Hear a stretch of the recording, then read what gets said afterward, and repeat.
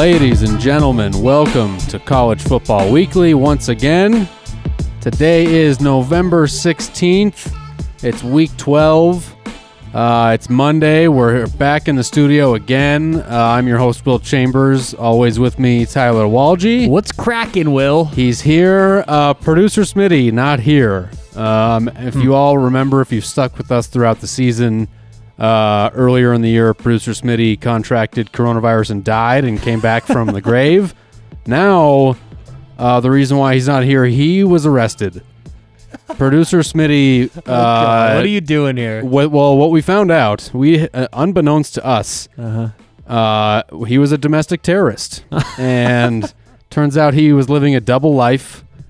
And he was a domestic terrorist, and the Department of Homeland Security came and arrested him, and he's at Guantanamo Bay now. I always knew that beard was hiding something. Yeah, It's a shifty beard. He's a sneaky fellow. No, we're kidding, of course. Smitty's not here, but he will be back. It's going to change up our show. We were going to do a Smitty's outdated movie review. We're going to push that back. I'm not sure how he was doing with his progress because he texted us today. Now, do you want to let everyone know what's really going on, or is that a mystery? No, it doesn't matter. Yeah, you can let him know. He wasn't feeling well. He That's just had all. some sniffles. We're just being safe here. But he texted us both today and said that he got halfway through Jackie Brown last night. My question was, because he omitted some key information in that text message. How much of MacGruber did he or did he not watch? My guess, if I had to make some odds for it, I'm going minus 350. He didn't watch MacGruber. I don't know. I think he put MacGruber first? I think he put MacGruber on a pedestal, and he was like, I got to watch this. And then he was like, I'll get around to Jackie Brown. MacGruber's so good, though. Yeah, I was really looking forward to it. It is really underrated. Like, I don't know how many people have seen MacGruber. Very funny movie. Oh, it is, but it's silly. Yeah. And we'll get to it whenever he comes back next week or the week after. I'm telling you, though, you were onto something. That beard is he's got a shifty beard. Not that it necessarily shifts its shape. It is not the shape shifter. No. But I think that it's maybe he's hiding something in that beard. I mean, they're waterboarding him right now, so whatever he's hiding, we're gonna find out for sure. He would look weird without his beard these days, don't you think? I haven't seen Smitty without a beard since high school. It's been and it's been so long. It would be just like as weird as seeing me with a beard, right? Because I haven't ever had a beard, so beardy. But we do have a good show. We're still going to we're going to do a little impromptu movie review that I'm going to give. We're going to do some trivia instead. We've got we're doing a middle-ish season awards. I don't know how you classify where the middle of this college football season is. It is weird. It's like in math, the difference between the mode and the median and the mean. Yeah, I don't even remember what the mode is. I remember the median and the mean. The mode is the number that occurs most often. Oh, okay. Yes. Yeah, that's stupid. Math. But yeah, so we got it is kind of the middle-ish of the season, so we're going to do some middle-ish season awards. We got best bets for week 12, of course. And Tyler, Will, I mean, where should we start from last weekend? Should we start with the Buffs? Should we start with your University of Colorado Buffaloes? Let's start with CU. I'm liking that. Yeah, I mean, they look awesome, right? They went in as 7-point dogs on the road to Stanford, and what was the final score? They whooped their ass, 35-32. Yeah. Oh, okay. So it got close Stanford at the end. Yeah, and that's right. That's okay. 2 weeks in a row that CU has let their opponents get back in the game late, which, I know we talk a lot of sports betting on this show, actually offers a little bit of value, because when teams who are clearly better fail to get margin, that only helps them the next couple of weeks. What would hurt CU, or any team in this instance, is if they won by 14 and then won by 20 points. Then the market and everyone else is overreacting, potentially going, oh, this team's really good. Now, a lot of the odds makers who probably don't pay that much attention to Colorado football, like the idea that people making these lines comb through every box score of every game, that doesn't happen. There's too many college football games going on. So the idea right now is, well, Colorado, a below-average team to start the season, 2 close wins. They could be 0-2 just as much as they could be 2-0. So there's value on CU. Overrated, he says, officially. Well, or underrated. Well, you had a good weekend, because not only did your Buffs win, but you got the bet board victory as well. Hey-o, bet you board. are a champion. Absolutely. 3 straight for you. You're now in the lead 6-4. After I had gone 3 straight. You and I we're very streaky. We're going back and forth. You went 4 straight. Yeah, because I won You're the right. first 3. I went 4 straight. With Will Rattles 4 off in a row. And then you've now gone 3 in a row. Yeah, we're like 2 horses jockeying for position at the final stretch. Don't say it. Don't say Herman and Berman. Yeah, so you got the bet board victory, and you were right, man. Like about Nebraska started Luke McCaffrey over Taylor Martinez. Huge difference. Made a huge difference. Penn State is a shit show, and that's the only thing, if you're a Michigan fan, that can make you happy right now is that but James Penn Franklin, State's 0-4. James Janklin. James Franklin, he has won 11 games in 3 of the last 4 years. He's got a much longer leash than, say, a Jim Harbaugh, who's really never met the expectation that was set for him. So those 2 programs, even though both failing this year, Michigan, fair or not, Michigan has these very high expectations, and honestly, when James Franklin took Penn State over, the expectations were nowhere near as high. And he's taken them, again, 11 wins, 3 out of the last 4 years. He's got a lot of real estate to work with, as opposed to Jim Harbaugh, who, as I said, you tell me if I'm wrong, but really, maybe his second year in Michigan, but besides that, has he ever lived up to the expectations that fans and non-fans alike have for Michigan? No, definitely not. However, I would be interested to know if you could compare Harbaugh's record at Michigan and James Franklin's record. I would bet you they'd be very similar, and Harbaugh's got the head-to-head advantage against Penn State. But you're right. Look, he's doing it is a different situation. There isn't as much public scrutiny on Penn State's expectations like there is Michigan, rightfully so or not. But I have to imagine starting 0-4, I don't know. This is going to be a weird year because I think a lot of coaches that maybe would normally get fired in this situation are going to get kind of a COVID pass, like, oh, this is a weird season. We had opt-outs, blah, blah, blah. We can maybe do some math here. You want to get your calculator out? Yes. Yeah, we can do it on my phone if you want to. 56 and 23. 56 and 23. Yeah, that's since 2014, by the way. Okay. When did Jim Harbaugh get hired? He was there. His first year was 2015. 2015, all right. So Harbaugh, wow, actually, Harbaugh's got some good records here. That's what I'm saying. Yeah, okay, 10, 20, 30, 39 plus 8. That's 47. 47, and then 8, I can probably do some in my head. We got 6, 10, 18. So 47 and 18. So now that was entertaining for everyone. The total records for Jim Harbaugh at Michigan, 47 and 18. James Franklin at Penn State, 56 and 23. With one extra year, right? He was there a year before Harbaugh, am I correct? Yes. So, win percentage, Tyler? 70% for James Franklin. Yep. Frames Janklin.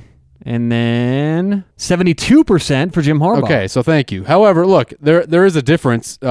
James Franklin got one Big Ten championship game, but that was the year where it was a 3-way tiebreaker between Penn State, Ohio State, and Michigan. But the conversation... And that particular year, I'll remind you, Michigan beat Penn State 49-10, basically put a 50 burger on them. Very good point. But the conversation here, and this little... I'm not sure what the end point of this is going to be, but it's expectation, right? Yeah. James Franklin went in and took over a program that hadn't won double digits in 5 years. Mm-hmm. This is not we all think of Penn State, and I don't know if it's the allure or the history of college football or what it is, but there's certain programs like Michigan, like Penn State, but Penn State hadn't been good in a long, long time. I mean, there were decades that went by where they were good. Not great, yeah. Exactly, and they had some years where they were good, but it wasn't a consistent thing. James Franklin has kind of turned that around, and they expect to make a bowl, and not just a bowl, a good bowl under him. So this is the first year they've dealt with that with James Franklin. Jim Harbaugh, and it's weird because when you put it that way, my initial reaction is, wow, Jim Harbaugh's really underachieved. The record says otherwise. I mean, his worst year was the first year when he took over a bad Brady Hoke team, and they. I mean, it actually wasn't their worst year. He went 8-5 in 2017, right? Yeah. But hasn't beaten Ohio State. Franklin did that once on kind of a freaky play, but 1-4 in bowl games. Yep. Bad bowl record, and not great showing up in big games for Harbaugh. But so it's funny. He's deserved all the criticism. I'm not saying he doesn't deserve it, and he very well might be fired. Obviously, we might as well talk about it. Penn State being 1-4, Michigan's now 1-3. They get blown out by Wisconsin. Yeah. That game wasn't close at all. And I think I might have texted you this. I know I texted some family. If Michigan's going to lose and suck, I'm going to at least profit from it. So I placed one of my biggest bets of the year on Wisconsin right before kickoff. So if as long as Michigan's going to get blown out and lose to everybody, then they're going to make me some money. in the process. It's so funny how we look at that differently. Like, I am no more of a CU fan than you are a Michigan fan, and you are no more or less of a Michigan fan than I'm a Colorado fan. They're both our teams. But it's funny our approach. Like, would you never bet on against Colorado like that? It's the opposite. I always bet on them. Oh, okay. Like every week, doesn't usually matter the spread. Now, I won't you always come on this show or give to the audience or to the public a pick that I really don't believe in. Yeah. But behind the scenes, I'm always at least making a little bet on CU or a big bet as it was last week, and I had them +7, +10, and money line talking about the Buffs. I mean, big. But I always do that. I never have ever bet against them, and I won't do it. I understand where you're coming from. It wasn't just like an emotional thing where I was like, oh, they suck. Like, I really thought, for good reason, obviously now, but I really was like, I mean, we gave out Wisconsin as a pick on the podcast last week, and then the line moved all the way up to 6.5, and I still took it there because I just felt like, that's what I heard Graham Mertz was going to play right before the game, and I thought, okay, this is bad. News came out that Michigan's best defensive end, Kwity Paye, wasn't going to play either.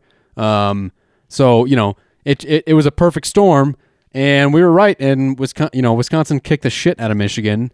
At least we were right for the listeners. Well, here's the weirdest thing about it, though, and not to spend this all time on Michigan, is that what the football program did is they made this game like a big recruiting event. They hosted all of their like top recruiting targets for this game, right? And then they get their asses kicked, and now all the insiders are actually saying it went really well for the recruits. Like there's, how on 24/7 they give crystal balls to these guys. There's like a 5-star in-state cornerback that everyone thinks is going to Ohio State, and all the crystal balls just shifted in Michigan's favor. Why? After I don't know. Maybe they see him playing so bad, and they're like, oh my God, I can get on the field. That might be it. I mean, they saw how bad the secondary was. Maybe they think like, okay, they need me, and I can, if you add me to this team and they don't lose so bad. I don't know. I honestly don't know. I wish it would have gone like that more a sick party when the NCAA football video game existed, because I would always put all my recruits on the same weekend. Yeah. And when you lose those games, it kills you. No, you put it on a weekend on a cupcake game. That's what you do. I like to get that. excited. I like to make it a big time game. Get them there for. Well, what I always did was just paying money. I just snuck some money under the table via one of my bagmen. The old Hugh Freeze move.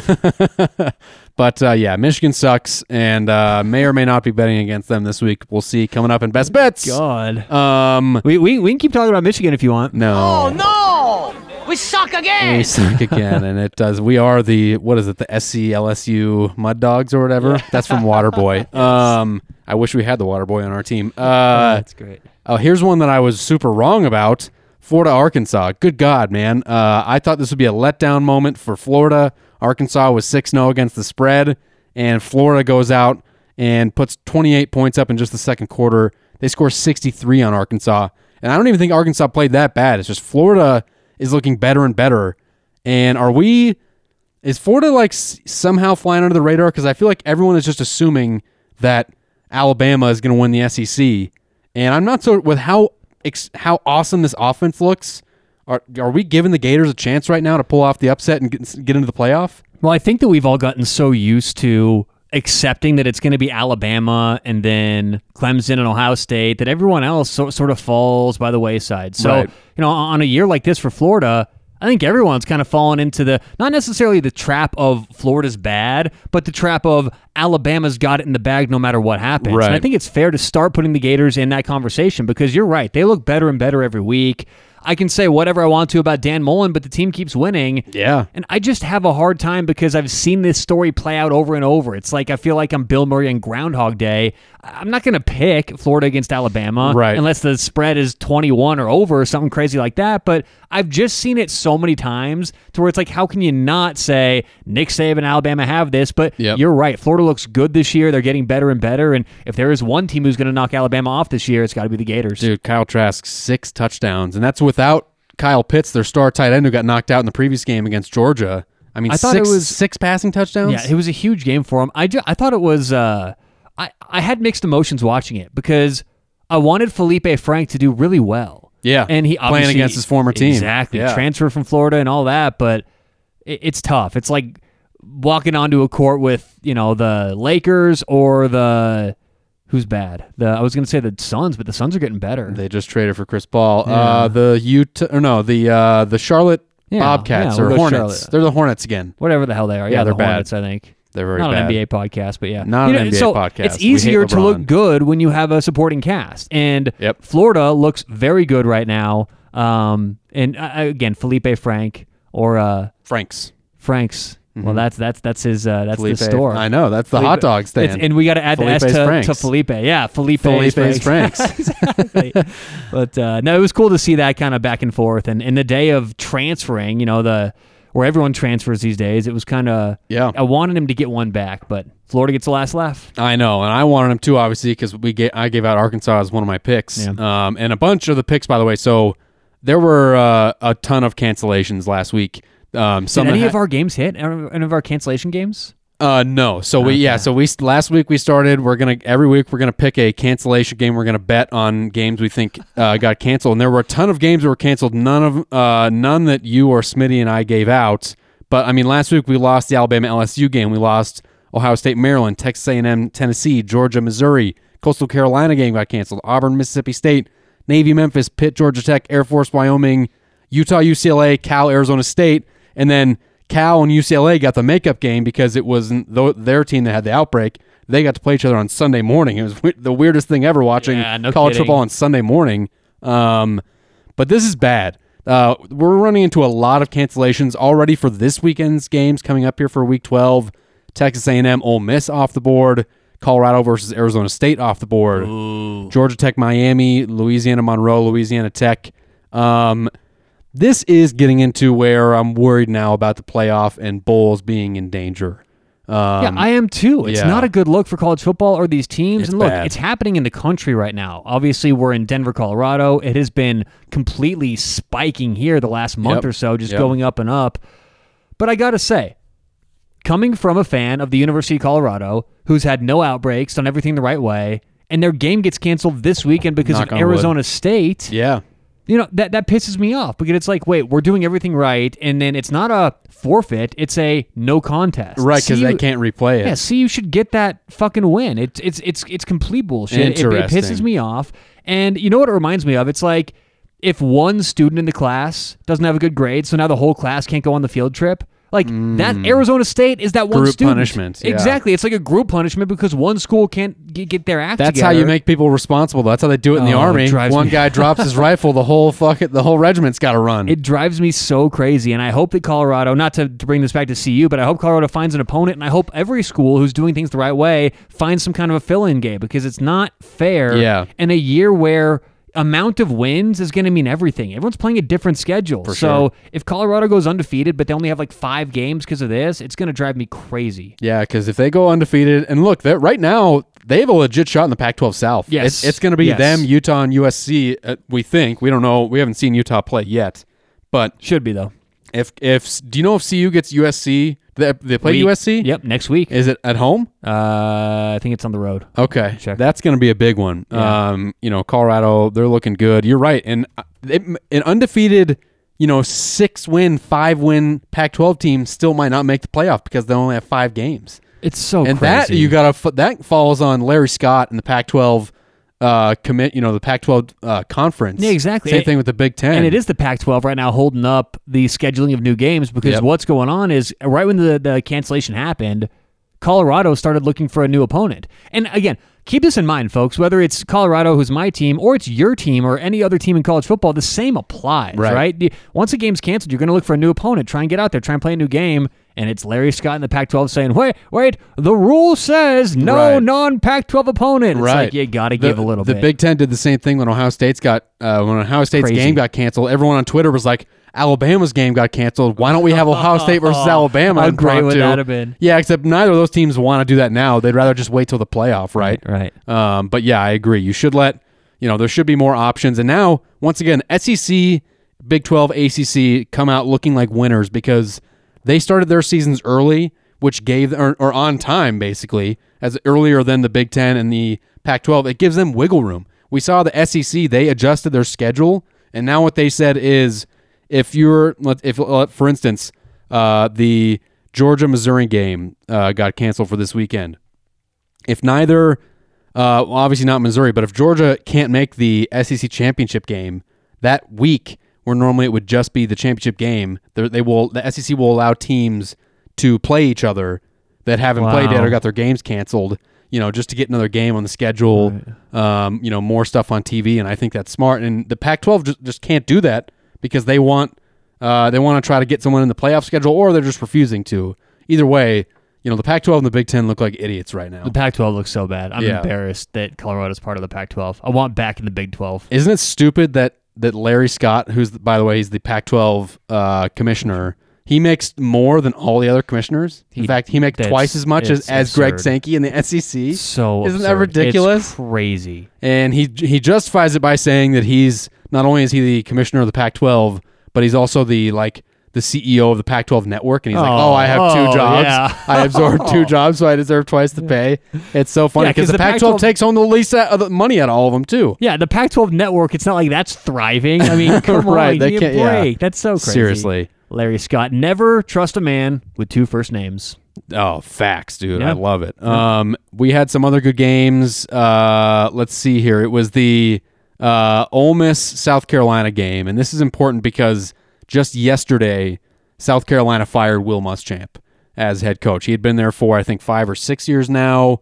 Really rough start for them. They started off, I think, 2-1, and now they're 2-5. Oh, wow. They got blown out. Ole Miss put up 59 on them. And it's interesting because some of the names they're tossing out there to replace him, Hugh Freeze instantly got thrown into the mix. Yeah. The head coach for Coastal Carolina, I'll look it up. It's like Jamie something. Jamie Chadwell?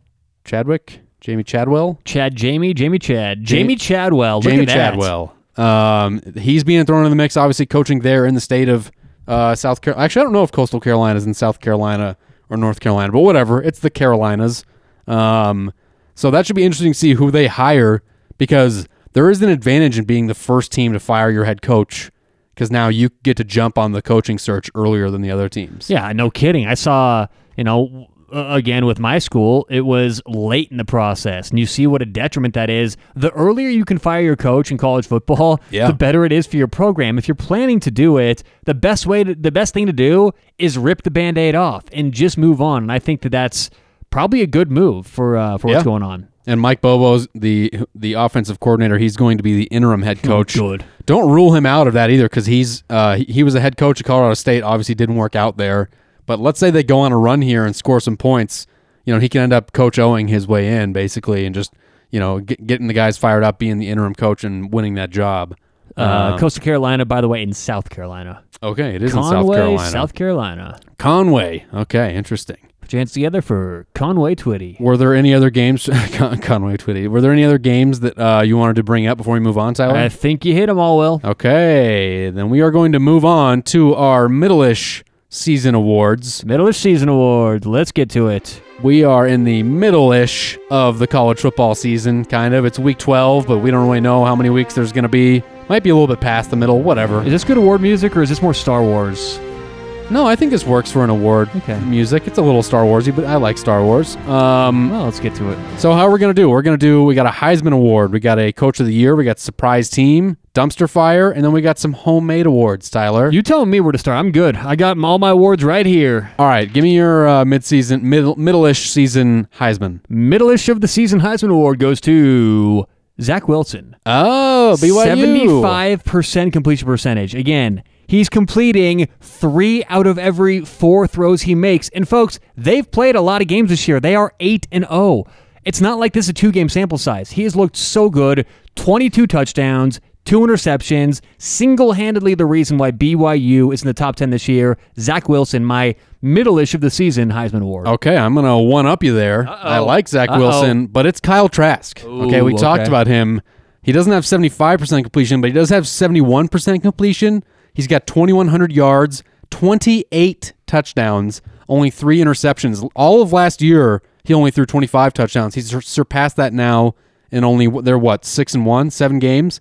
The next closest in the college football in touchdowns is at 23, and he's already at 28. It's kind of reminding me a little bit of Joe Burrow's year last year, where the numbers were just outrageous. He's surpassing everyone. I'm not saying he's not quite on that level yet, but it does remind me of that. End of the year, I think we could be looking at something different. Maybe Justin Fields, Crazy stat, by the way. He only has 11 incompletions on the year, and he also has 11 touchdowns, and that's through so crazy. 3 games. Yeah, 3 games though. That's the thing. You got to let these numbers breathe. Definitely. Kyle Trask played a lot of games. Zach Wilson played a lot of games. For sure. All right, my middle-ish season coach of the year goes to Tom Allen, Indiana. They are undefeated. They are ranked. Tom the Toolman. Love him. Tom the Toolman Allen. They're ranked number 9 in the country. I don't think Indiana has ever felt this good about their football program. He's done a great job there, just building up what was a program that was really struggling before he got there. Now they're number 9. They got a top 10 matchup against Ohio State, and after that game, I'm not sure he can win that award. So we're going to give it to him right now, Tyler. My middle-ish of the season coach of the year goes to, and I've got to say it with the accent just once. Okay. Brian Kelly.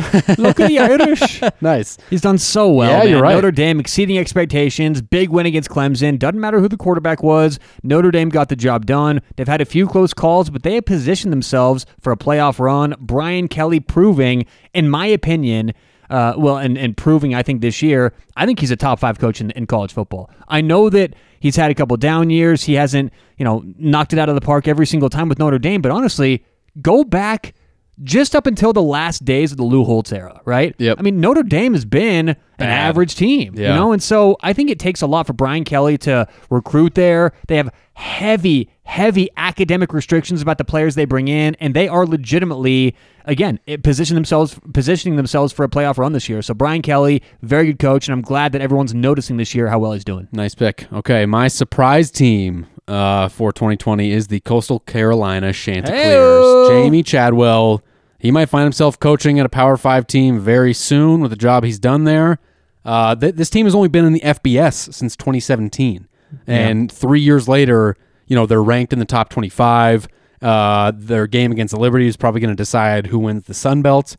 He's doing a great job there. That team is super tough and very fun to watch. All right. My team, I have a good and bad here. Okay. For my middle of season team of the year. I see. Or surprise team. Okay. So that's the key here. It's the surprise. First, in Coastal Carolina, so nice pick there. I like them. But Marshall is actually tied with Coastal Carolina. I can't remember They're both the last 15, time. right? Yeah, I've seen a team tied in the AP Top 25. Yeah. Both 15th, both 7-0.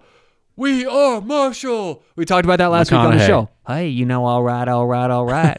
And so Marshall is my good surprise team of the year. And my bad surprise team of the year, I'm not going necessarily where you may think I'm going. I'm going Penn State. Okay. Because Penn State, high expectations, James Franklin, no one expected them to drop off this much. And so I am surprised at how bad Penn State is. My surprise bad team of the year. Well, that's my dumpster fire team, which is what we're doing next. Penn State. And you had a lot of options here. Penn State, Michigan, Yeah. Mississippi State, Kansas. Yes. But the reason why it's Penn State for me is because they were number 7 in the preseason rankings. And people were legitimately saying, okay, this is a top 10 team. If they beat Ohio State, they could win the Big Ten here. I do think Frames Janklin is putting himself on the hot seat. I said it before, Penn State being only 0-4 is the only thing as a Michigan fan that can make me feel good right now. All right. My dumpster fire of the year, they didn't fall from grace like yours did, but it's going to be Michigan. Now, I know Michigan, they didn't start 16th or so, 15th, 16th start of the year? Yeah, it was like 17, 18, something like that. But again, Jimmy Harbaugh blowing it, some big-time losses, and I don't think they're anywhere ready to compete with Ohio State. So I actually have a twofer. I made 2 awards. Okay. I'm giving out 2. So dumpster fire, definitely Michigan. And the other one, it pains me to say, we got to go Mississippi State. Just because my expectations were so high for Mike Leach. Bad. And after the first week, remember, I took them plus they 17 blew out LSU. Against LSU. They're winning. I'm thinking it's all going to be uphill or all going to be downhill from here. Mike Leach, he's got this team playing well, and they just haven't looked good since. I'm worried he's not going to last. I'm worried they're going to say, that was a fun experiment, on to the next coach, but they have looked so bad this year. Really bad. Yeah, if my 2 trophies were different sizes, Mississippi State would get the bigger of the trophy. They'd get like a instead of the dumpster that's just out back, it's like one of those big long dumpsters that you see Exactly. when they're doing construction on a house. It's like a commercial-sized dumpster fire. Okay. All right. And then now we're going to do some made-up awards. I got 2 here. I got 2 as well. Okay, my first award is the Stealth B-2 Bomber Award. This is to the team that is flying under the radar right now. Don't count them out.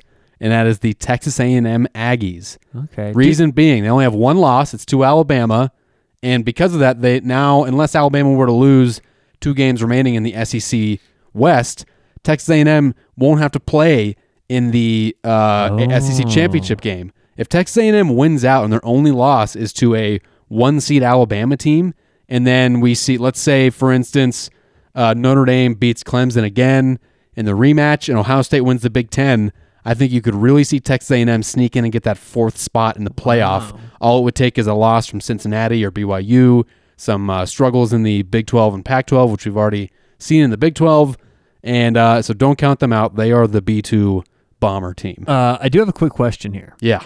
Do B2 bombers fly under the radar, or do they fly over the radar? Well, actually, they fly right through it. I think sometimes they do fly low, but they're like they're the stealth bomber, so it's like all in their shape. They like deflect radar or something. I don't know. I'm certainly not an aerospace engineer, but I think they go right through the radar.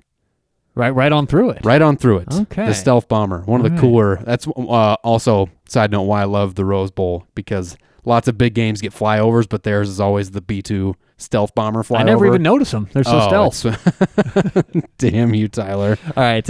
My award is the Annoying Little League Parent Award. Ooh. And it goes to, of course, Dan Mullen. Because Dan Mullen, everyone out there knows, whether you played Little League, you had your kids play Little League always has the one parent where all the other parents kind of roll their eyes at. Nah, here's Dan again. You call that a strike? Yes. Here's Dan again, making a scene. Dan Mullen is that parent. Everyone out there knows he can't control himself, can't contain himself. He's jumping into stands. He's starting fights with other players. The opposing players. Dan Mullen gets my Annoying Little League Parent Award. Okay, counterpoint. Yes. He did dress up like Darth Vader for Halloween at his press conference, which I thought was awesome. And if he was a parent on your Little League team, all the players get to kiss his wife. So I'm not sure that this is such a bad thing. You know, his wife is out there French kissing everyone on the team. So, just looking for the positives in life. If there's also a, this is an award I just came up with. Yeah. An award, he's got to be paying his players something award. It would go to Dan Mullen. And it's alone time with his wife, allegedly. My last award here is the What the Fuck Are You Doing award. Oh. It's really more about a headline that I saw this week that I was like, it literally just made me go, what the fuck, out loud. And the headline read, PJ Fleck, who's the head coach of Minnesota, PJ Fleck explains why he took a team meeting to read Everyone Poops to his guys. Now, if you don't know what Everyone Poops is, it's a children's book that they give to kids that are like constipated or whatever, or nervous about pooping. Afraid. Yeah, and it's just like horses poop and giraffes poop, and I just finished last week. It's very good. It's a fantastic book. You probably just read the Cliff Notes, but no, it took me a while though. I had to go chapter by chapter. It's just like, what the fuck? Like, I get like coaches do these stupid motivational things, and he explained why it's that like, poop makes soil good, and we get our good fruits and vegetables from it, and it's just like, okay, man, like, you could have just played the song from South Park that explains that all by Mr. Hanky. It's just so weird, and it made me like, when I saw the headline, I was just like, that's some shit that I never thought I'd read. Yeah. And like, I wonder off the top of my head, like, what college football headline would shock you the absolute most? Like anything? Yeah. I mean, I don't want to be too insensitive here. Do it. Be insensitive. Michigan beats Ohio State. Is that what you're going to say? No, not at all. I was going to go like, this may not be good for 2020. Maybe I should hold it back a little bit. Okay. But all right. How about this? Any headline? What would I be the most shocked in? Nick Saban's sex tape leaks on Twitter. If you saw that headline, you would probably like pass out, right? A leaked Nick Saban sex tape. I don't think I'd want to watch it either. Yeah, but you would. Let's just be. I'm not saying I want to either, but curiosity killed the cat. Yeah. I think I'm for sure watching that. Unfortunately, boy, that was. I don't know what the most shocking headline would ever be. It'd have to be something crazy. Turns out Dabo, PJ Fleck reading Everybody Poops is pretty good. Turns out Dabo Sweeney is a crab person. Crab person. Yeah. I'm not sure that would shock me that Grab people. much. You have one more award, right? I do have one more, and it is out there. We searched. We went back and dusted off the old bookshelf. I tried to find some old trophies that haven't been given away in a while, and this one is, I think, first time ever given away on the show. The Wayne Johnson Award. Now, for those who don't know, Wayne Johnson is the lead singer of a band called the Manhattan Transfer, and he looks exactly like Nick Saban. Like, imagine Nick Saban, again, for those who are trying to look this up as we go, on Google you can just look Wayne Johnson, the Manhattan Transfer. And it's what Nick Saban would look like if he grew his hair out about shoulder length and got a guitar in his hands and just shredded. Oh my God, Yeah. look at him. Yeah, he looks just like Nick If you're Saban. listening, you have to Google right now Wayne Johnson, Manhattan Transfer, and do the image search. It literally looks like Nick Saban joined a Southern Doesn't blues it? band. Isn't that Are we great? sure that isn't Nick Saban? That's what I thought at first. I'm like, dude, that is Nick Saban's twin brother. And how can we not give an award out for that? Oh, my gosh. This year's Wayne Johnson Award, Nick Saban. Wow, Nick Saban. He looks good with long hair. That's all I'm going to say. He Yes, can he pull it does. off. All right, we're going to move on. So this is when we would normally do Smitty's outdated movie review, but he's somewhere in a unmarked prison cell with a bag over his head. And so instead, we're going to do a little trivia, some impromptu trivia. Yes. And then I'm going to give my little short impromptu movie review You're as going to well. give an impromptu movie review. Is it outdated, though? It's a little outdated. So Okay. I watched the movie Drive last week. It's got Ryan Gosling. I think this movie came out like 2015-ish. Okay. And I had seen I remember when the previews came out, like, you know, all you could really tell from it is that, like, he's like a wheelman and he like is gonna do some criminal behavior, but he's a really awesome driver. And so I was like, oh, there's gonna be some sweet chase scenes. And Are you doing your movie review now? yeah, Okay, we're just going into it. I Yeah, like I'm just it. going in. Have you seen the sequel? Drive 2. There's a sequel. No, it's called Park. Oh my goodness. No, it's not. That's the prequel. All I'm gonna say is that this movie, I had high expectations. I had heard from people that this was like a really good movie, and I was pretty disappointed by it because it was so weird. It must have just been like whatever the director, his vibe is. There's all these really like hard to watch, cringy, silent. Like there's these scenes where like he has this crush on his neighbor, and they clearly like have a crush on each other, or they're in love with each other, or whatever. But they'll like be hanging out and not speak like for really long. Is there no dialogue in the movie? No, there is, but not a lot. Like that's what I'm saying is there's these scenes where like there's very little dialogue and it's really weird and some like it. I almost wonder if this director maybe is like a foreign film guy where he's like made a lot of popular foreign films. It didn't feel like it's called Drive and he's a driver, but there was like two cool car chase scenes the whole time. That's it. Ryan Gosling's like doing crazy shit. Like there's this elevator scene where he's in the elevator with this girl who he's protecting, who's his neighbor, and he's in love with her. And there's like bad people out to get them, right? And this guy that is in the elevator with them, he notices has like a gun inside his jacket. So he knows like, okay, this is a bad guy. He's here to kill me and kill this girl. And so what does he do? He turns around and makes out with this chick for like 15 seconds and then turns around and like fights the guy, gets the gun out of his hand. And then he gets him on the ground and he literally like starts mushing his face with his boot until it like turns to soup. He just like stomps on his face over and over and over again until this guy's face is like literally like a pizza that's fallen on the ground. And nice visual. yeah, it was just like, it was If weird. Tom Cruise would have done that, you would have hated the movie. I mean, I really didn't like the movie very much. You're right. If it was Tom Cruise, I probably would have disliked it more.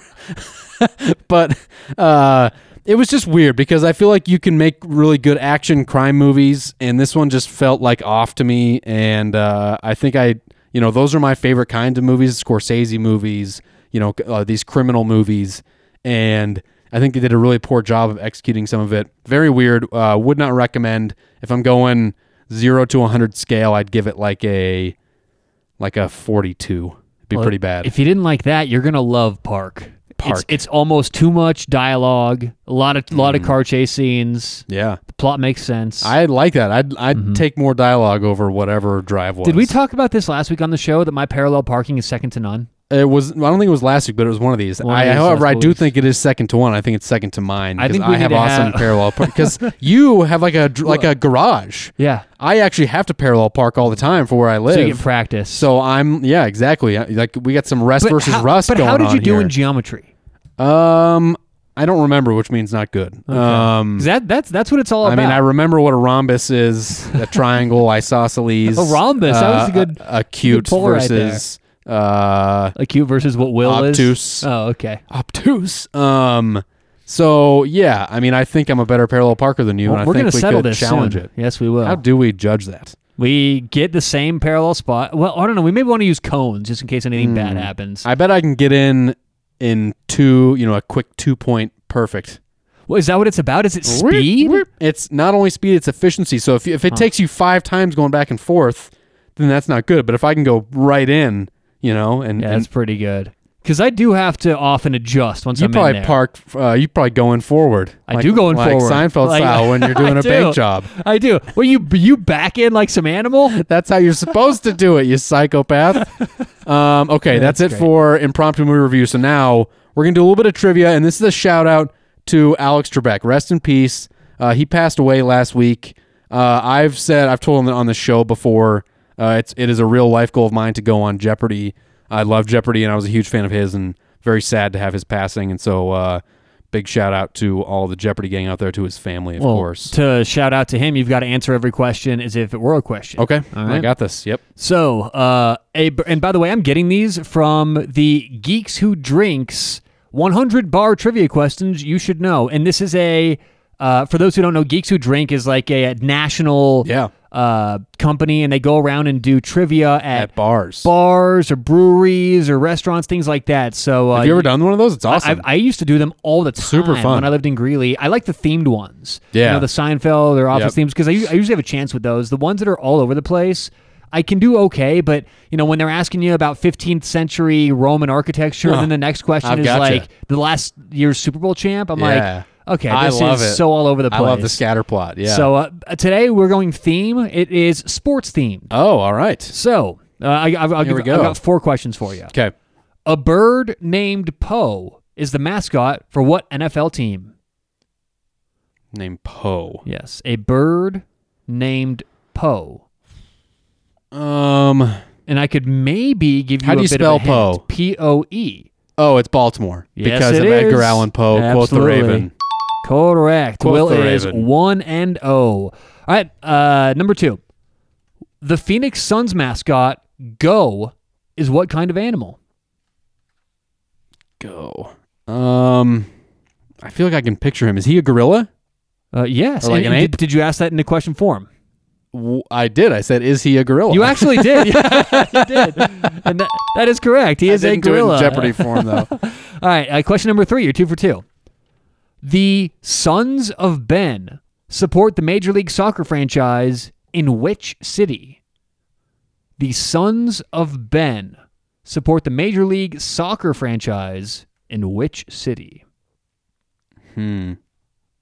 Oh, okay. What is Philadelphia? We are correct. Benjamin Franklin. That's got to be it, right? That is it. See, yes. didn't know this. I'm just guessing. Franklin. Oh, of course. Yeah. For those who don't know, there's no way I would let Will get any edge in this. That's very no true. Chance. Yes. All right. Question number 4. Can Will go 4 for 4? And this is certainly the toughest question. Okay. The 1933 World's Fair exhibition, K. Curtis Modern Mermaids, evolved into which Olympic sport? The 1933 World's Fair exhibition, K. Curtis Modern Mermaids, evolved into which Olympic sport? K. Curtis. Okay, Modern Mermaids. All right. What I want to say is, what is it called when they, like synchronized swimming? But I don't. Is that an Olympic sport? It is. What is synchronized swimming? We are 4 for 4. Boom. Nice job, All William. right. I like that a lot. What would you have gone if it wasn't? Yeah, if it wasn't synchronized swimming. I mean, there's not many choices after that. Yeah, I mean, I guess I could have said like 400? synchronized diving, but that wouldn't have made any sense with the mermaid thing. Yeah. So, yeah, I don't know what I would have done. Shot put. You want a bonus question? Yes. One bonus question? Yeah, I All right, we'll do. go to the great sport of golf. Oh, yeah, here we go. To mix a John Daly, you add vodka to what non-alcoholic drink? And Arnold Palmer, Hey-o. baby. Yeah. Shout out John Daly. Nice Ripping job. cigs, drinking vodka. You got to love it. Nice job, Will. Thank you, thank you. Congratulations. Gonna be on Trivia or Jeopardy one day. Yes, you are. Gonna do it. All right, we are moving on. All we got left now, Tyler, is best bets Best bets. for week 12. I think we got 5 bets here. We lost one. We were going to do the Texas A&M Ole Miss game. I liked That's Ole off Miss the in that board. I liked Ole Miss as well. Yeah. It's a shame we're not going to see it. By the way, side note, did you happen to see when Ole Miss scored the go-ahead touchdown that Lane Kiffin ran down the sideline and he threw his clipboard 50 feet in the air? He was so excited. No. You could in the frame of the actual play, as it was happening, you couldn't see Lane Kiffin, but as the pass was going downfield, you just see a clipboard just fly up into the frame, and it was awesome. That's great. I love Lane Kiffin. Love me some man. Lane Kiffin. Yeah, me dude. too. He's awesome. All right, so best bets. We're gonna start in the AAC. We got Cincinnati going on the road to Central Florida, undefeated Cincinnati. Right now, a 6-point road favorite. They opened up at just 3, and this line has moved a ton.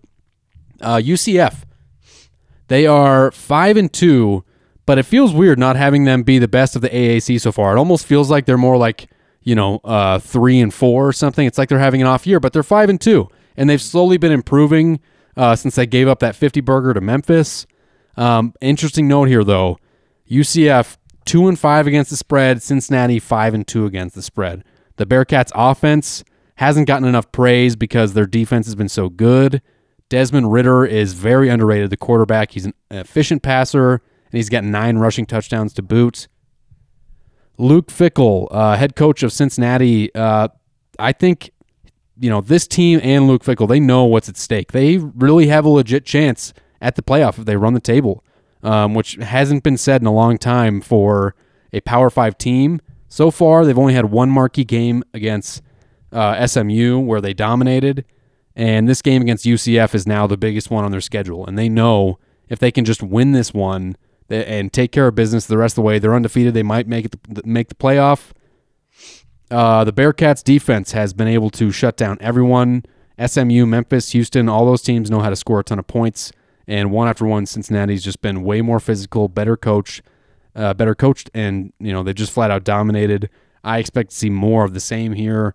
It does worry me that the line has jumped, but I'm still going to take Cincinnati -6 here. I am reluctantly. I mean, I hate taking a line where we could have gotten 3 and the line's now 6, but it Right. says to me a couple things. I think that we need to be careful looking at early public money because not that many people in the public are betting early, right? A lot of this money coming in is sharp money. So I think we can learn a lot about the money that's been bet and it's moved the lines before we record, which is, as we currently sit, it is 4:09 Pacific, 7:09 Eastern on Monday night. So there's not that much, money coming in from the public, but all the sharps, everyone who bets those opening lines certainly likes Cincinnati, and that makes me like them too. I mean, you look at last year's line, I think that everyone overestimates how good UCF was last year. Now, look, UCF was a good football team. I'm not denying that, but last year, UCF at home hosting Cincinnati, they were only 4-point favorites, Yep. So these two teams have been very close now for a while. I think the difference is, like you mentioned, Cincinnati's finally put that defense together, and UCF wins because they score points. Their last couple games, 38 points, 44, 51, 49. Yeah, those are they big know numbers. how to score points. When they get stopped, it's not like they can suddenly snap and then their defense wins in football games. UCF, at least in 2020, is a game that's going to win by outscoring their opponents and putting a lot of points on the board. I don't see that happening against Cincinnati. And even though it's moved, it's right now -6. We'll go Cincinnati -6. Yeah, and you can find it 5.5 some places too, but I like it anywhere under that touchdown number. Yep. So we're rolling with the Bearcats there. Staying in the state of Ohio, we've got Indiana going on the road to Ohio State. Right now, Ohio State, a 20.5 point home favorite. The dream season for Indiana has been awesome. They're now number 9 in the country. They're traveling to Columbus for this big top 10 matchup. But this is where the Hoosiers wake up from the dream. The Buckeyes didn't get to play last week against Maryland. Maryland had some COVID stuff. But the game before that was against Rutgers. And while Ohio State won easily, they didn't play very well in the second half against Rutgers. And Ryan Day head coach of Ohio State, and made some public comments about his team playing soft, losing focus. He basically called them out after the game. Now they get an extra couple days to prep for Indiana, a top 10 matchup to add to their playoff resume. Ohio State, they're so much better at every position, and they have real reason to run up the score here. If you remember last year, we had a similar playoff scenario, and that we kind of thought we had the 3 best teams and a question mark as to who would get the 4th spot. And I think we see something similar this year, and it's important because the 3 best teams, who right now you would say Ohio State, Alabama, and then either Clemson or Notre Dame, whichever one ends up winning the ACC at this point, they're all fighting for the 1 seed. Ohio State doesn't want to get stuck being a 2 or a 3 seed and having to play Clemson again in the first round like they did last year. These teams want the 1 seed so they can end up getting, the Big 12 winner or Cincinnati or BYU or Texas A&M or whoever ends up being the 4 seed. So style points matter. Ohio State knows that. They will have less games played than Alabama, so they got to make these wins count, and they have this top 10 opportunity. I think Ohio State puts together their best game so far this year. I think the defense plays lights out, and I think Ohio State blows Indiana out. I'm taking the Buckeyes here minus 20.5. He's taking Ohio State in the points, and so am I. Oh, damn it. You had me. I know. But look, this is the game where everyone understands that college football rankings are fun during the season, and sometimes your team gets up there if you manage to get a couple wins. But there are some serious frauds at the top of college football right now. For sure. Miami, Indiana. Indiana. I still think, and I go as far as Marshall and Coastal Carolina. Look, they're good stories, and we both gave them awards, mid-season awards, but Marshall and Coastal Carolina should be nowhere close to the top 20 in terms of talent. Like, if we talk intrinsic talent, how good are these teams?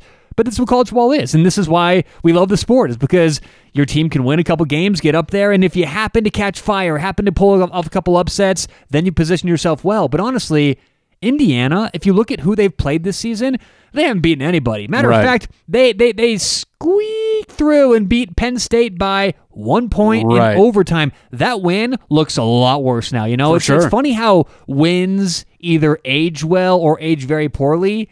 That 1 point overtime win to Penn State looks very bad now. Yep. Then they go beat Rutgers 37-21. They beat a Michigan team 38-21. Then they beat Michigan State. Those 4 teams are bad. There's no other way to really put it. They're finally going to see what it's like to play one of the better teams in the country. And as you mentioned, I love the motivation factor for Ohio State and Ryan Day. Couple extra days to prepare. And it's not like they can't stop what Indiana does. And on the other end, I think they're going to go crazy on offense. So this has all the makings for a blowout. 20.5 points, we will take it. For sure. And we're not hating on Indiana here. I like Indiana. No, I'm hating on Indiana. Okay, he's hating on Indiana. I'm not. Like the Michigan fan of me would love to see Indiana pull this out, but they're just not, like you said, they are a little fraudulent in their high ranking. I don't doubt they'll end up a top 25 team, but a top 10, probably not. And Ohio State's just so much better. This is really the essence of sports betting and good sports betting. It's finding where the narrative doesn't fit what's actually happening. You get this all the time in college football where teams are undefeated and it's like, well, they're not that good, and so it happens over and over. And that's, again, sort of the essence of betting is, when can we find situations where we can go against the narrative and against the public and we're the ones on the right side? I believe we are in this spot. So Ohio State, I think they roll. Okay, next up, staying in the Big Ten, Michigan at Rutgers. Currently an 8.5 point favorite. This line opened up Michigan a 10.5 point favorite. Oh, boy. What the fuck does Vegas see in Michigan? Why do they keep coming out with these lines? They were favored against Indiana. They were only a 3-point dog to start against Wisconsin. It closed at 7. Look, I know recent history between these teams is bad for Rutgers, but they've been better in almost every way, it seems, compared to Michigan. And now they get a home game, a great opportunity for a big program win to show the recruits that the future can be bright again for Rutgers with Greg Schiano. The only curveball here is that Michigan is, they might end up making a quarterback change. Jim Harbaugh came out today, said the quarterback competition is open. Last week they benched Joe Milton, who looked terrible against Wisconsin late in the game. The backup, who's a redshirt freshman, Cade McNamara, he came in late and looked pretty sharp. He threw the only touchdown that Michigan managed to score. He led the scoring drive. He was quick and decisive. But even still, even if he plays, this Michigan team, to me, they look defeated. They look like they don't want to compete at all. The defense is fucking terrible. And I'm going to continue. I said it before. I'm going to continue to bet against Michigan and make us, come on, an 8.5-point road favorite, and they look like complete shit. I know it's Rutgers, but that's insane to me. And Greg Schiano can look at his guys and actually motivate them for this. There's no motivation for Michigan players to be had here. What speech can Jim Harbaugh give, in the locker room? I don't like it. I'm taking Rutgers plus 8.5 for sure. Oh, well, I'm going back and forth. He wants to do it. If I do, I think that Michigan. The betting public's got to be all over Rutgers, right? I mean, probably because everyone knows Michigan sucks right now. People love to root against Michigan. I think that, but I don't know why. And this is the squarest thing I've ever said, which is probably why I'm not going to make it a bet board game. But I feel like Michigan just bounces back here for the reason that Jim Harbaugh is now pretty much coaching for his job. Yeah. He opened up the quarterback battle, which that says to other players on the team that they're not quitting. They're not going anywhere. Like, they're still going to be evaluating these players. And I don't know. Like, I just feel like that would motivate the rest of the team. Like, look, the quarterback battle's still open. We got to fight for our jobs. And you're right. If Michigan comes out flat, and that was kind of part of your handicap, not a lot left to play for and all that stuff, then I do like Rutgers. But if they don't, I mean, this is clearly a better football team than Rutgers, right? I don't know. Is it? I mean, it should be. If you look at the talent on paper with recruits and everything, they definitely should. But it's 8.5 points on the road. Well, and I'm looking at it now, on pregame, and obviously this number's fluid, but now it's 9.5 for Michigan. Right. 60% of the money is on Michigan, but 60% of the tickets are on Rutgers. Right. Yeah, I don't know. I don't like it. I do think that if Cade McNamara plays, the offense probably looks a little better, and I think Michigan Cade can. McNamara, I love that name. That Michigan can win this game, but to spot the home team. 8.5, 9.5 points. I just don't see it. I'm gonna pass, but okay. I'm leaning towards Michigan there, man. Chicken. Okay, next up, also in the Big Ten, we got the Wisconsin Badgers going on the road Scotty. to Northwestern. Wisconsin a 7-point favorite. Is that still 7 right now? I'll check it for you. Check that for me if you would. It is 7. Still 7. Okay. A little juice towards Wisconsin. Just a little juice. Little juicy juice. Little juice. This is the game I'm least happy about having to bet, but maybe the most excited about how it plays out. And I'm liking Northwestern here. Wisconsin, they look awesome, but they've only played 2 games. And guess what? It's against some bad teams, Illinois and Michigan. Northwestern, on the other hand, they're 4-0, and they have a defense that is playing out of their mind so far, and against some pretty decent offenses. Maryland has scored 45 and 35 their last 2 weeks, but they were held to just 3 points against the Wildcats. Iowa, once again, they were held to a low number. They've been able to score. Northwestern started the first 3 games without giving up a single point in the second half of their games. Now, Purdue did put a stop to that last week. They scored 10 second-half points, but Northwestern still got the win. Wisconsin, they've historically hated traveling to Evanston to play. They've won just one of their 6 trips down the coast of Lake Michigan there. 2016 was the only road win since 1999 that Wisconsin has had at Northwestern.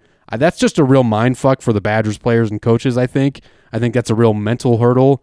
Northwestern, they were really bad last year. They went 3-9. But typically after a losing season under Pat Fitzgerald, they have, big bounce-back seasons. Peyton Ramsey, he's a transfer quarterback from Indiana. He's played really well. He might be the best quarterback they've had in a long time. I think Pat Fitzgerald might be the most underrated coach in college football. I think the Wildcats find a way to keep it close, and this game looks like an old-fashioned Big Ten game. I'm taking Northwestern plus 7. We've got a bet board game. I'm going to go Wisconsin minus the 7 points on the road. And Will, you're not listening to me. When I gave you that trend, what was it, a month or so ago, that teams who have more games do not just worse against the spread, it is like substantially worse. It's laughable. It's the biggest trend I've ever seen doing this for a job. And guess what? The first time happened when I bet it. You lost. I'm not going to. The next time it won though. It did. Boise So State. it's 1-1 this year, but I'm not going to keep fading that trend. As a matter of fact, when it goes like all the way back to the year 2000. And it's over and over and over. I think that's the case. Now, we have to think about a couple things. Does Wisconsin fit the bill for a team who can score points? And does Northwestern fit the bill for what we've seen so far this season? First question, Wisconsin scoring points? I think absolutely. I think this is an underrated offense. They can throw the ball now. They're healthy. Everybody's back. I like Wisconsin's offense. And defensively, look, Northwestern kind of falls into that category we were talking about a few games ago where the schedule's not very good. I mean, I understand beating Maryland 43-3. That is impressive. That you can't really ignore with.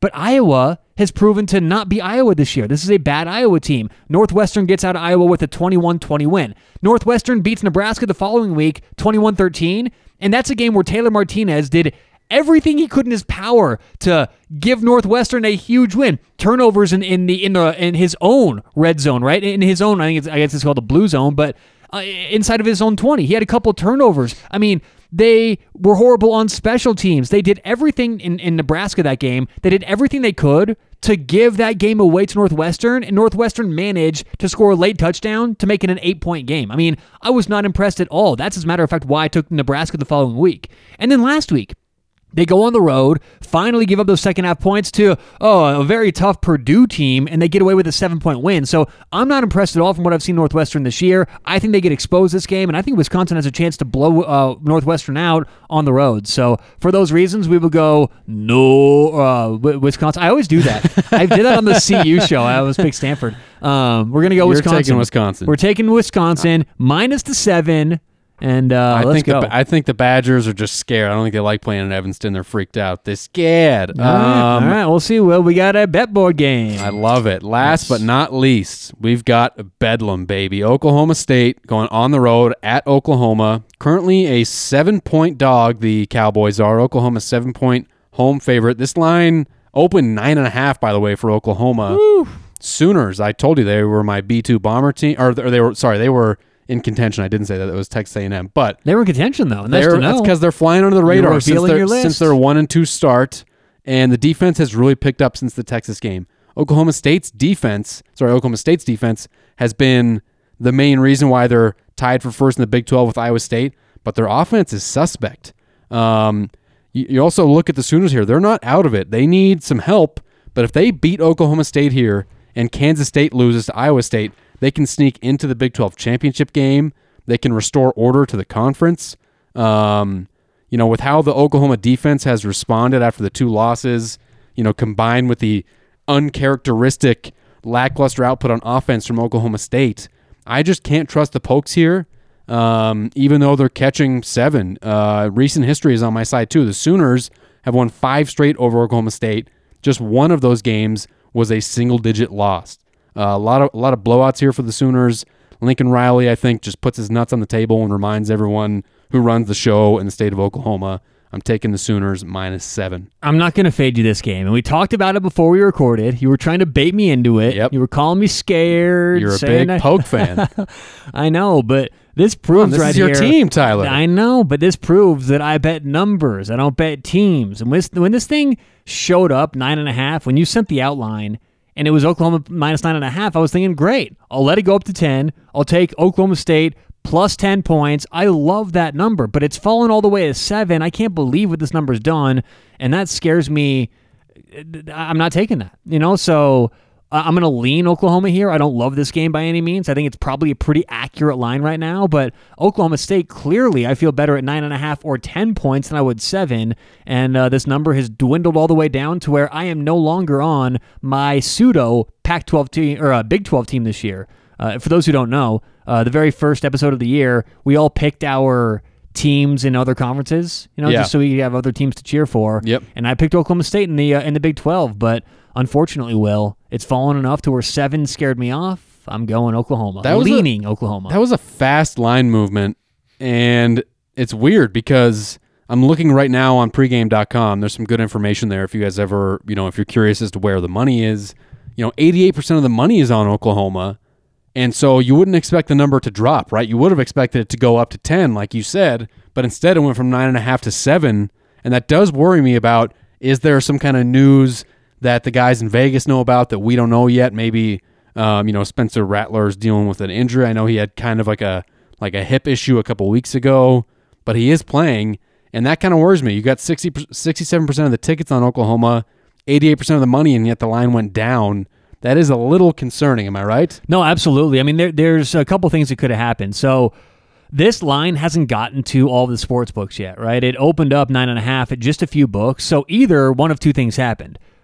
Exactly what you just said, to where there's some kind of information that we don't know yet that's out there floating around, whether it's inside information or whatever, that a big-time player's out, going to be hurt, there's going to be a change. Right. That's one of the options. That could be something that we're going to learn soon the next couple of days, whether it's COVID or an injury, whatever.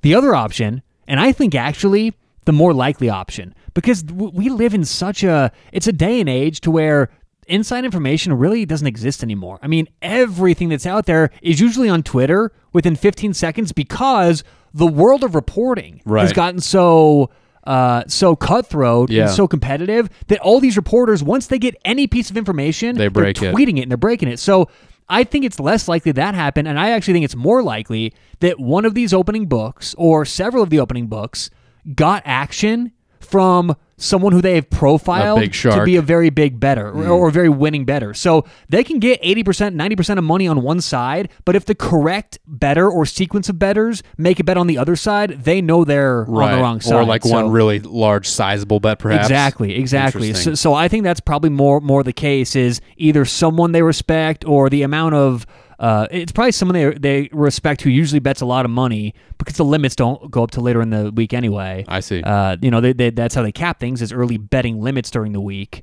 But that's probably what I think happened is someone who they're terrified of made a bet on Oklahoma State, and they said, we don't care how much money's on it, we're going to move this line. So. Okay. Fair enough. Well, I still like the Sooners -7 here. Tyler, once again, leaning towards them. Too scared to pick. Tiptoeing over there. He bets the numbers, not the team. Ooh, I'm a professional bettor. I use logic with my bets. Exactly. Okay, and then we got to pick your cancellation game pick. Oh, this is a good one. Okay. And I'm going to give you mine. Okay. This is once again, we're going to start now picking it. We record these on Monday nights.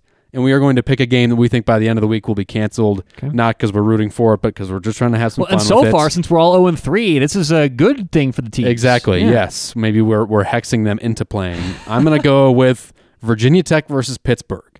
It seems like so far, I don't have any stats to back this up, but it seems like the ACC has just fared the best from a cancellation standpoint. They haven't had a ton.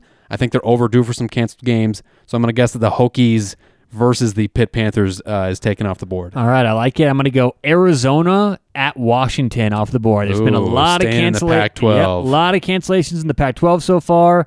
And as we were talking about earlier, Arizona State, it's going through that team quickly. So I think that maybe in Arizona it's spiking a little bit. Maybe a chance for Arizona to get it, even though they're traveling this week. It's an extra hurdle.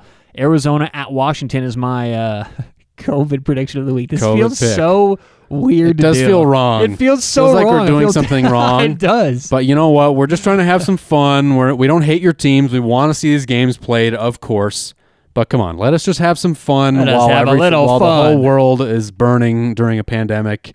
It's going to be good. So that's all we got for the show this week, guys. Make sure that you follow us on Twitter at CFB Weekly. Subscribe to the podcast if you're not subscribing already on any podcast player that you want. We're on all the podcast players. You can set notifications on Spotify. Tell your friends if you like the show, people that are college football fans.